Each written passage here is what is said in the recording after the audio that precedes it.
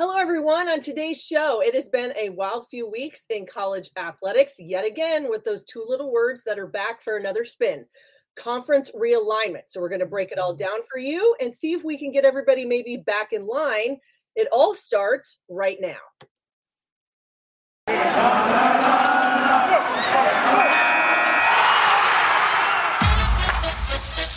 You are Locked On Women's Basketball, your daily podcast on women's basketball. Part of the Locked On Podcast Network, your team every day.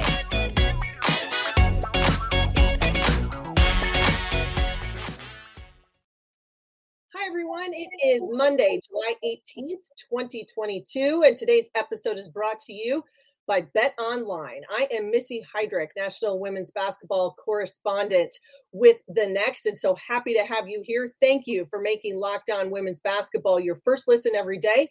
We are free and available wherever you get your podcasts. You can follow me on Twitter and be sure to follow The Next at The Next Hoops and this podcast at Locked On Women's Basketball. Today, we are going to looking at the recent moves by two of really the most tradition-rich Pac-12 programs in history that are leaving their league in 2024 and moving to the Big Ten, UCLA and USC. How did we get to this point? What are the realities of what happens now? Some of the theories that are out there, and then what happens next. And I am so happy to be joined today by Michelle Smith, a longtime sports journalist who has covered the WNBA and beyond, especially in college athletics, and so much more during her career. She lives out on the West Coast, and as I found out today, a proud alum of San Jose State. So, Michelle, I want to start with this. Okay. If I was sitting here, I remember very vividly last year. It was SEC Football Media Day time. It started today. No one knew what was coming the week after. Everybody just kind of went about their business. And then the Olympics started, and so everybody was following that, and we were enjoying all of the coverage. And then, boom, there was leaks, and everybody said, wait a minute, we've got conference realignment back on the table after it had been years of none of this. So when Oklahoma and Texas go to the SEC a year ago, everything scrambled. There was the trickle-down effect. Earlier this month, we get bombshell number 2. How did we get to this point with USC and UCLA making a move out of the Pac-12 and into the Big Ten? Well, it was another bombshell, right? So it wasn't, I don't know, there were so many people in the Pac-12 who seem really genuinely surprised about this news. So it's interesting to me that SC and UCLA are having these conversations. They're clearly talking with one another. And they're clearly doing a good job of keeping it under wraps because so many people were so surprised that it happened. But this is all, the Pac-12 has struggled this is about TV networks. This is about TV money. This is about the inability of the Pac-12 to get a media deal that rivals its partner. It's the other Power Fives. This is about, a decision way back in the day when the Pac-12 network didn't get on DirecTV, and the entire time that the Pac-12 network has existed, the DirecTV deal never happened, and it cost the conference money and it cost the conference viewership. And, when you're on the West Coast and you have access to this programming, you take for granted, for example, all of my friends on the East Coast who say, why can't I get the Stanford-Oregon game, right? Why is the Pac-12 network so not available to me?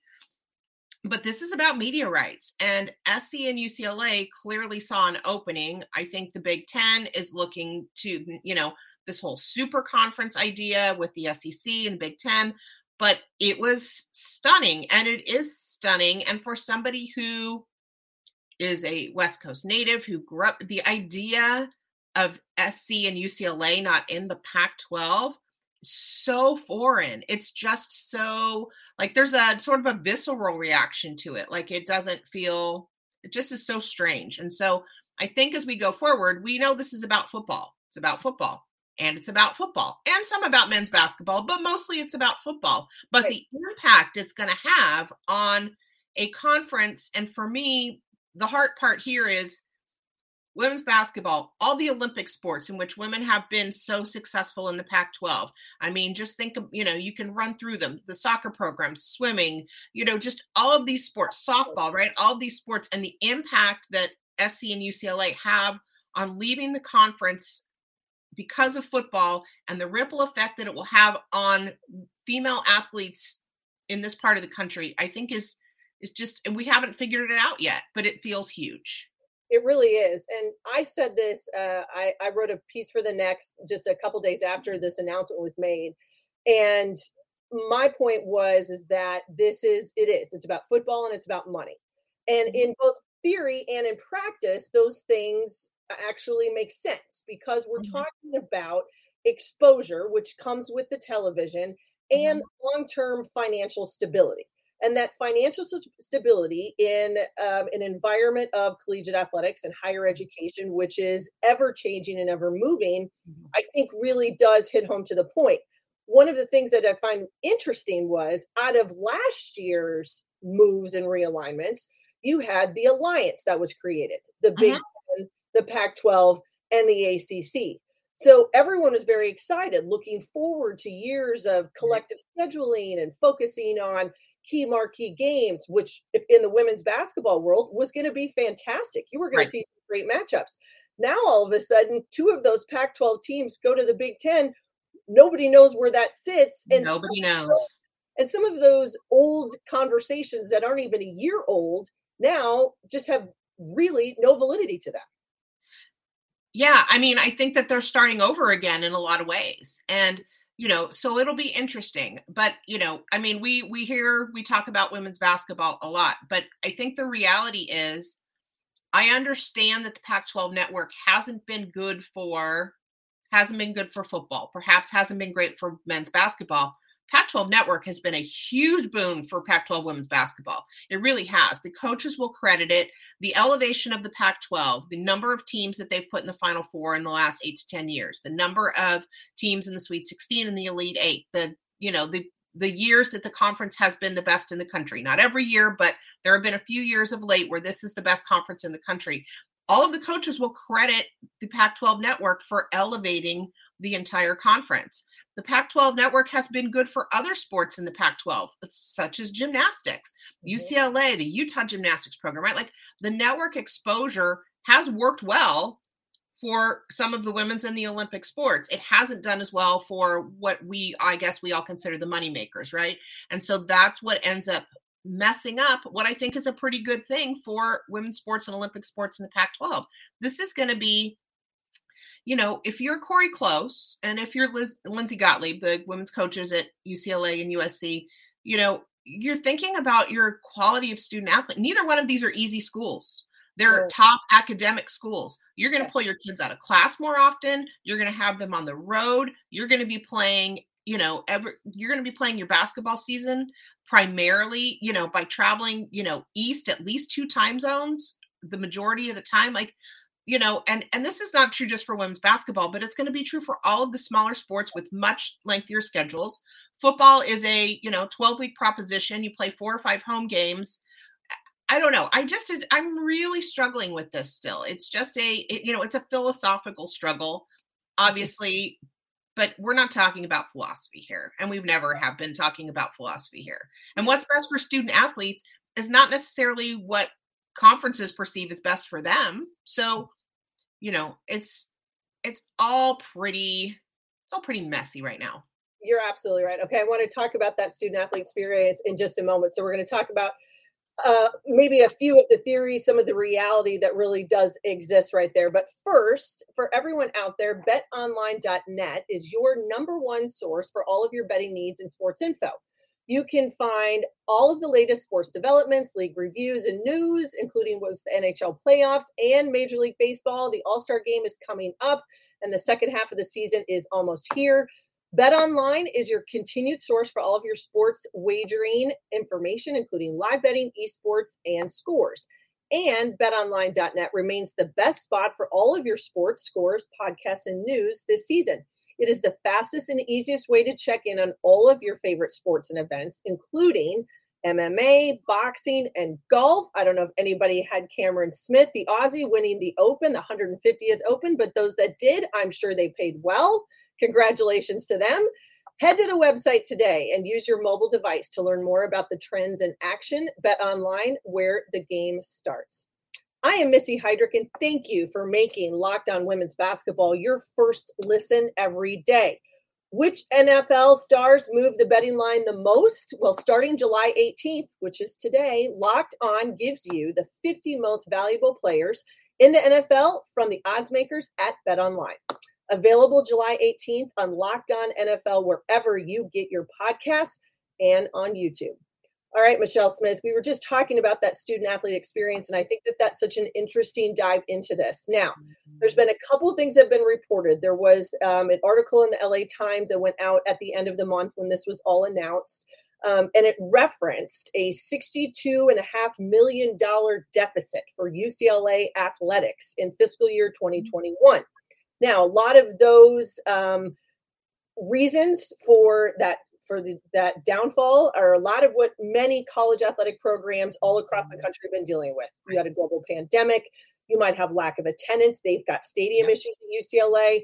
They had a multi-million-dollar Under Armour deal that went south that they no longer receive any money from. Right. But the concept was, and the topic was, if maybe this move doesn't happen, is UCLA one of the most storied programs in the nation and in history, looking at cutting sports? That's something that hasn't been part of the conversation at all in any of this. But it seems to me that now we really know that maybe why this was driven so hard and so fast. Yeah. I mean, and we've seen different experiences with that, even within the Pac-12 in the last couple of years. Stanford tried to cut sports and its alumni and its former athletes. I mean, it was a months-long siege at Stanford over the decision to cut sports because of, and it's different because UCLA is a public university and Stanford's obviously a private university, but you're still facing these situations where you're talking about cutting in athletic programs that just aren't used to doing that. UCLA has a hugely robust athletic program. So the thought of cutting sports really, really is a very painful thought. And maybe they're watching what happened in Stanford, and Stanford had to back off, and they raised a ton of money. They raised a ton of alumni money, and they raised a ton of endowment money to be able to save those sports after, by the way, getting ridiculed publicly by Julie Foudy and Andrew Luck. And it just was, and the Aguma case, like nobody wanted to see that happen at Stanford, and it was really public for Stanford. And so at UCLA, with this similar academic profile and the similar sort of athletic department profile, I can understand that that's more painful and you look for a different solution. It's not uncomplicated, but I will also say, you've got a UCLA here that's going to make this move with its partner in USC, its travel partner from the Pac-12. What is a school like Cal going to do? Cal is not, is not that different from UCLA in profile, in number of sports that it offers, but has its own significant budget issues from attendance and stadium issues and, all the whole thing. So, what works for USC and UCLA can be decimating to the Cals, the Oregon States, the Washington States, right? Like, what's going to happen to the Pac-12 when you hear about the Big 12 suddenly being interested in the Arizonas and the Four Corners schools? And then you just say, I've been imagining a scenario where there's no Pac-12. What? I don't know. It's a really, you say all these things out loud because they need to be said out loud. What's Tara Vanderveer thinking?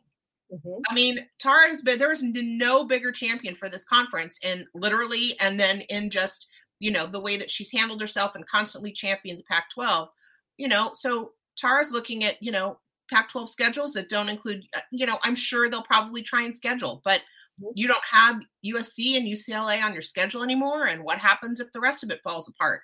And, where does Stanford go? And Oregon and Washington, these are all, the questions that just follow from this. There's so many things that have to be worked out. And, a lot of them lead to no more Pac-12, which is just weird to me. It's incredibly strange. And I think I go back to a year ago when we sat here and we're talking about the Texas and Oklahoma move, leaving, because those are, Oklahoma for sure, one of the original members of the Big Eight, then goes to the Big 12. You've got Oklahoma State. They have Bedlam. That's the in-state rivalry, right? And in the Midwest, and also even on the West Coast, those things are important. That's what people look at, right? That's what fans coalesce around. These are things that we talk about. But now all of a sudden, if I'm, as you said, Corey Close, or I'm Lindsay Gottlieb, and now I have to have a conversation with a potential recruit and their parents or their guardians and say, well, the good thing is that they're going to be on TV all the time because they're going to be on the Big Ten Network. However, when they play Rutgers in Piscataway, New Jersey, that game starts at 7 p.m. Eastern time. That's 4 o'clock on the West Coast. What do most parents, guardians, people, what are they doing at 4 o'clock? They're at work. Right. So now all of a sudden you have to start thinking about the geographical footprint and what recruiting does.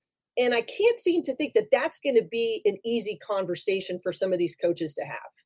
Well, and what's interesting is the Pac-12 has gotten very good in the last 10 years or so at keeping West Coast kids at home. Yes. There have been a lot of West Coast kids who have stayed, if you want to talk about, Kelsey Plum is a Southern California kid. You've got a kid like Jordan Canada. You've got Haley Jones. You can run up and down the list, but the California kids have been staying in the Pac-12.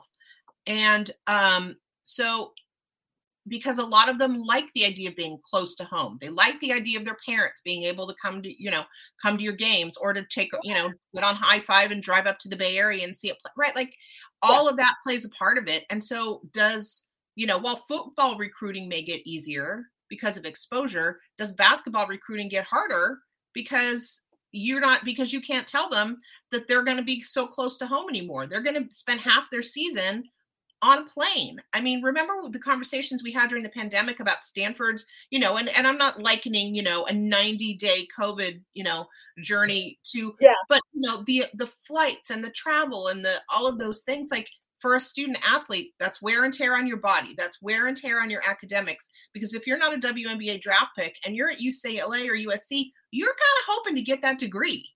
Absolutely. It just is, I have so many questions. I don't have a lot of the answers yet because I don't think we're not through the fog of it yet, right? But I have so many questions about how this works for the student athletes. Mm-hmm. I agree with you, and I think one other person that seems to have had questions about this is the governor of the state of California, who has come out and not been, let's say, overly pleased, it seems, with some of the decisions and the announcements that were made. And maybe you can enlighten everybody and just giving us a little bit of a snapshot of how the collegiate and the state systems work in California, because it is different than a lot of other people have. I live in the Kansas City area, in Kansas specifically. There's a board of regents that covers the public institutions across the state. There's only 3.2 million people in the state of Kansas. California, a whole different ballgame. Right. So the UC Regents govern the University of California schools, of which UCLA is a member, of which Cal is a member, of which, any of the UC San Diego, obviously the UC schools up and down the state. But that board of regents, there's a big connection to the state. Their funding is connected to the state. It's just in a state as big as California, in that UC system, there are large tendrils to state government, to legislation, to legislators, to governor's office. And, the other part of this, I will say, is that Governor Newsom has been on a bit of a tear lately. And, he's making himself, he's been really, really public on a lot of issues. He's been challenging some of the national political scene. He bought a huge ad in Florida, which really got people wondering what his bigger aspirations are. But I think he's feeling a little bit emboldened by the voice and I think this is another one of those moments where when he says something, people pay attention. And so it'll be interesting to see what pressure California and the governor's office and the legislature can bring to bear on the UC regents about this move, because we know that it doesn't benefit and will actually harm some of the other UCs and their ability to fundraise and their ability to, make up deficits and all of that stuff. Again, we're talking about, you're talking about the difference between UCLA and Cal. And what's great for UCLA is going to be devastating financially for Cal. Mm-hmm. So, I think all of those things are part of a conversation in a way that maybe they aren't in other places. And UCLA is going to find itself in a different spot than SC, because SC is a private university and SC can do what it wants to do. And UCLA maybe thought it could do what it wanted to do. And I'm not sure how much the governor is going to have to say about that. Well, and you just can't live in a vacuum. I think that's the other part of this. These decisions are not made in a vacuum of one-stop shopping, that there is going to be a trickle-down effect. And whether that is with other institutions there in the state of California. But as I said, I think the biggest bang seems to be that it's going to be about the other schools right now in the Pac-12 trying to figure out what happens next. And We'll talk about that in just a moment. I'm Missy Heidrich, and I am here with Michelle Smith, and we have been talking about conference realignment. We did this a year ago. SEC, Big 12, all sorts of moves. The Big 12 went on the offensive when they had to.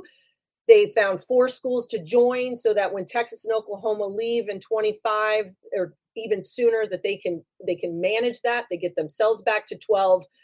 Now we've got the Pac-12 here, Michelle, who's minus 2 of their most prominent programs, and whether or not they can keep the rest of it cobbled together is the question. But I think one of the other things that we said at the very top of this show, when we think about student athlete experience and we think about other things, one of the things that crossed my mind that not a lot of people think about in this realm is what happens to some of those minor Olympic sports? Where do those student athletes go to compete? Because I can tell you that water polo is not a sport that is sponsored by the Big Ten. Right. So if you are a student athlete at UCLA or at USC and all everybody is doing, hey, this is awesome, we're going to the Big Ten. Oh, but maybe not necessarily you guys. Right.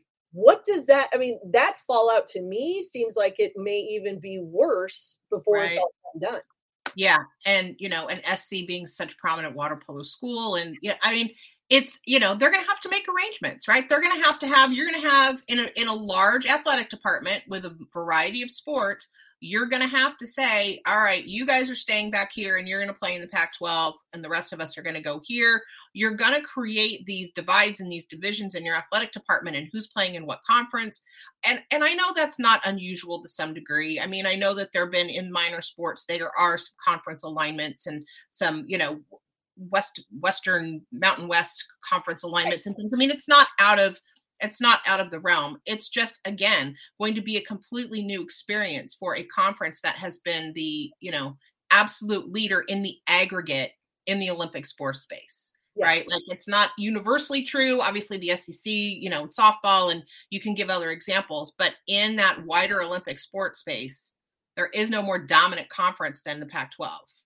And so it's, it's going to require, I think, a lot of maneuvering. And I think some of those maneuvers are going to be painful. Absolutely. So that pain still, I think, is being felt because I think a lot of people are still scrambling. They're scrambling behind doors. We're not exactly sure what a lot of these conversations were because we know UCLA and USC were talking about it for months in advance. And then they drop the bombshell on everybody and then just kind of wait for the dust to settle. But as we were talking about earlier, when you look at the total trajectory of this, where does a Cal or a Stanford, if the Pac-12 disintegrates and there is no more, what are going to be some of the best options for the rest of the schools that are in the Pac-12? Yeah, I mean, it's hard to know the answer to that. Do you imagine, for example, that those schools join the West Coast Conference? Do you imagine that all of a sudden Stanford's a Mountain West school? Does Stanford join the Ivies, which is different though, because Stanford offers scholarship, right? Like, does it, and that doesn't solve any student athlete experience problem because then they're doing the West to East Coast thing, right? Like, I mean, the number of scenarios, which is why I think, and what we're hearing right now is that the Pac-10 schools that are remaining are working really, really hard to pull it in.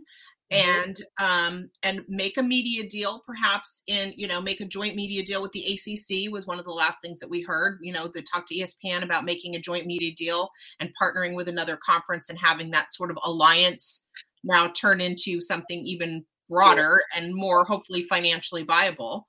Um, but it's going to involve, but you're going to have to go to Oregon and Washington and say, hang on, we're trying to figure it out. Because I think those two schools are maybe, while the Big 12 might be interested in the Arizonas and the Colorados and the Utahs, I think that Oregon's a big fish for somebody and Washington's a big fish for somebody. And, do they, can you hold on to them long enough that this whole thing doesn't just start to crumble? But, I think that you've got a list of schools that, and I just think it's really interesting who those schools are at this point, but you've got Washington State, Oregon State, you've got Cal, and weirdly, you've got Stanford. And what, where does Stanford go in this puzzle? Yeah, I know. I think it's really interesting. And I've had conversations with folks because the question has been, well, they would just, I think that they would be a very viable candidate for the Big Ten. And I think to myself, I'm like, if I'm sitting at Northwestern, I don't know if they consider themselves kind of the Stanford of the Midwest kind of idea. Right. So I don't think they're going to welcome them with open arms. No. And I just, and then down south, I mean, you've got, obviously the LAs, you've got Arizona State, but those schools could, I imagine a scenario where they fit into a Big 12 puzzle of some kind or whatever, right? But you've got these other schools in the top half of, geographically in the top half of the conference, and there just aren't any obvious fits. So no. I guess it's just gonna, I'm still disappointed that we're here. Yeah. I'm still disappointed that, we are women's basketball people. So when I watch football driving the train, when I watch a sport that's going to get played when, 12 weeks out of the year impacting everything, and you hope that, I guess the money's worth it for folks. I mean, I guess we're just, I don't know. I'm too idealistic for all of this realignment stuff because it just, it's painful and it's going to hurt, and it's going to hurt a lot of people. It's going to hurt a lot of athletes that aren't going to benefit from the money that's pouring in the same way that, some of the major sports and the big meat and potato sports are. No, I 100% agree. And I feel like when, this happened, 10 years ago or what, it seems like forever ago, that maybe we were kind of done. And then a year, and then last year, and the trickle down. And we saw it in maybe the SEC and the Big 12 had the big punch, but then it was the Ohio Valleys and the Missouri Valleys and the ACE and the Atlantic Suns and the Conference USAs. Those were the leagues of which then saw the trickle down, because again, people scramble. I'm looking for it's self-preservation at that point in time. Right. And hats off to a lot of these administrators and university presidents, chancellors, and athletic directors who said, you know what, we've got to do what's best for our programs, for our long-term viability. And they made those decisions. Now, if I was going to look at it strictly with my women's basketball glasses, I could say, if I'm UCLA and I'm USC, Corey Close and Lindsay Gottlieb at their two programs, I'm thinking, wow, it's not like I'm getting any easier. I might be avoiding Oregon and I might be avoiding Stanford, not have to play them twice a year. But now you've got to go to Michigan, and you've got Maryland, and you've got Indiana, and you've got these. This is not a women's basketball league that is left for nothing. It continues to get better when you look at the Big Ten. Well, and then look at, we talk about that realignment. I mean, I don't think that being in the American East Conference did Connecticut's women's basketball program any favors. How many championships have they won? How many, I just don't think that move. And then it's all relative with Connecticut, right? Yeah. But when you stack up national championships and you win them year after year, and you're expected to win them year after year, and you have a long drought despite this year's run to the championship game or whatever, but I don't think being in that conference did them any favors. Being in a, getting jostled around, trying to figure out where you belong, having, and then ending up in a conference that wasn't well suited to you. Correct. I don't think that ended up ultimately doing that program any favors in the short term. And being back in the Big East will probably help them once again, right? Being back in a spot that's a better fit for them. But You're being forced, some of these schools are going to be forced into conference situations that simply aren't a good fit for them now. Right. And how is that going to benefit or hurt those programs? And I think it comes down to recruiting. You look at that geographical footprint, you look at the competition factors, you can look at it. And I think the Big Ten continues to attract top talent. Mm-hmm. They've done a really good job of keeping players and potential student athletes in the Midwest in those areas or those geographical sections. Look at Ohio State. Again, they weren't in the tournament 2 years ago because they had to self-report. They're back in this year. But not only have they used the portal, but they're keeping kids close to home. It's the same idea that your West Coast schools have been able to do. But now all of a sudden, this picture changes and that exposure opportunity changes and where I look. And I just think that it is not necessarily going to be an easy road for UCLA and USC headed to the Big Ten in 24. I agree. I totally agree. Yeah. I think it's going to be, and I think that those Big Ten schools are going to say, now I've got to compete with California. Right. And California weather and kids that want to play in this conference, but are like, well, I could play here, or I could go out and spend the majority of my time in California. Yeah. And, I just think it's just weird all the way around, Missy. It is. It's very strange. It is incredibly strange. I wish that we could solve it. I don't think we totally can. But I am very thankful that you came on here to have this conversation with me. Michelle, where does everybody find you on a daily basis? Well, you're going to find me on Twitter right now at MaxSmith413, where I am. I'm wandering through the women's basketball universe. I am during the fall. I will be back with Pac12.com. Taking a little bit of a WNBA break for the second half of this season while I start a new job at San Jose State Go Spartans. And then we're going to be back on, and I may end up doing some things for the next. So we'll see. Awesome. Well, you'll be able to hopefully find Michelle plus all of the other amazing people that I get a chance to call colleagues and friends at the Next. You can find us at Next Hoops. You can follow this podcast on Twitter at Locked On Women's Basketball. Thank you so much, Michelle, for coming on today. And thank you, all of you, for watching and listening and making Locked On Women's Basketball your first listen every day. I am Missy Heidrich. Please join us for more episodes this week. The final weeks of the regular WNBA season are upon us. You'll be able to find everything that you need to know right here with us at Locked On Women's Basketball. And for your second listen, get up to date on the latest news and rumors in the NBA in just 30 minutes every day with Locked On NBA. Locked On NBA is your daily NBA update in just 30 minutes. Thank you so much for watching and listening. We will see you again soon. Stay with us at Locked On for everything you need to know in the women's basketball world.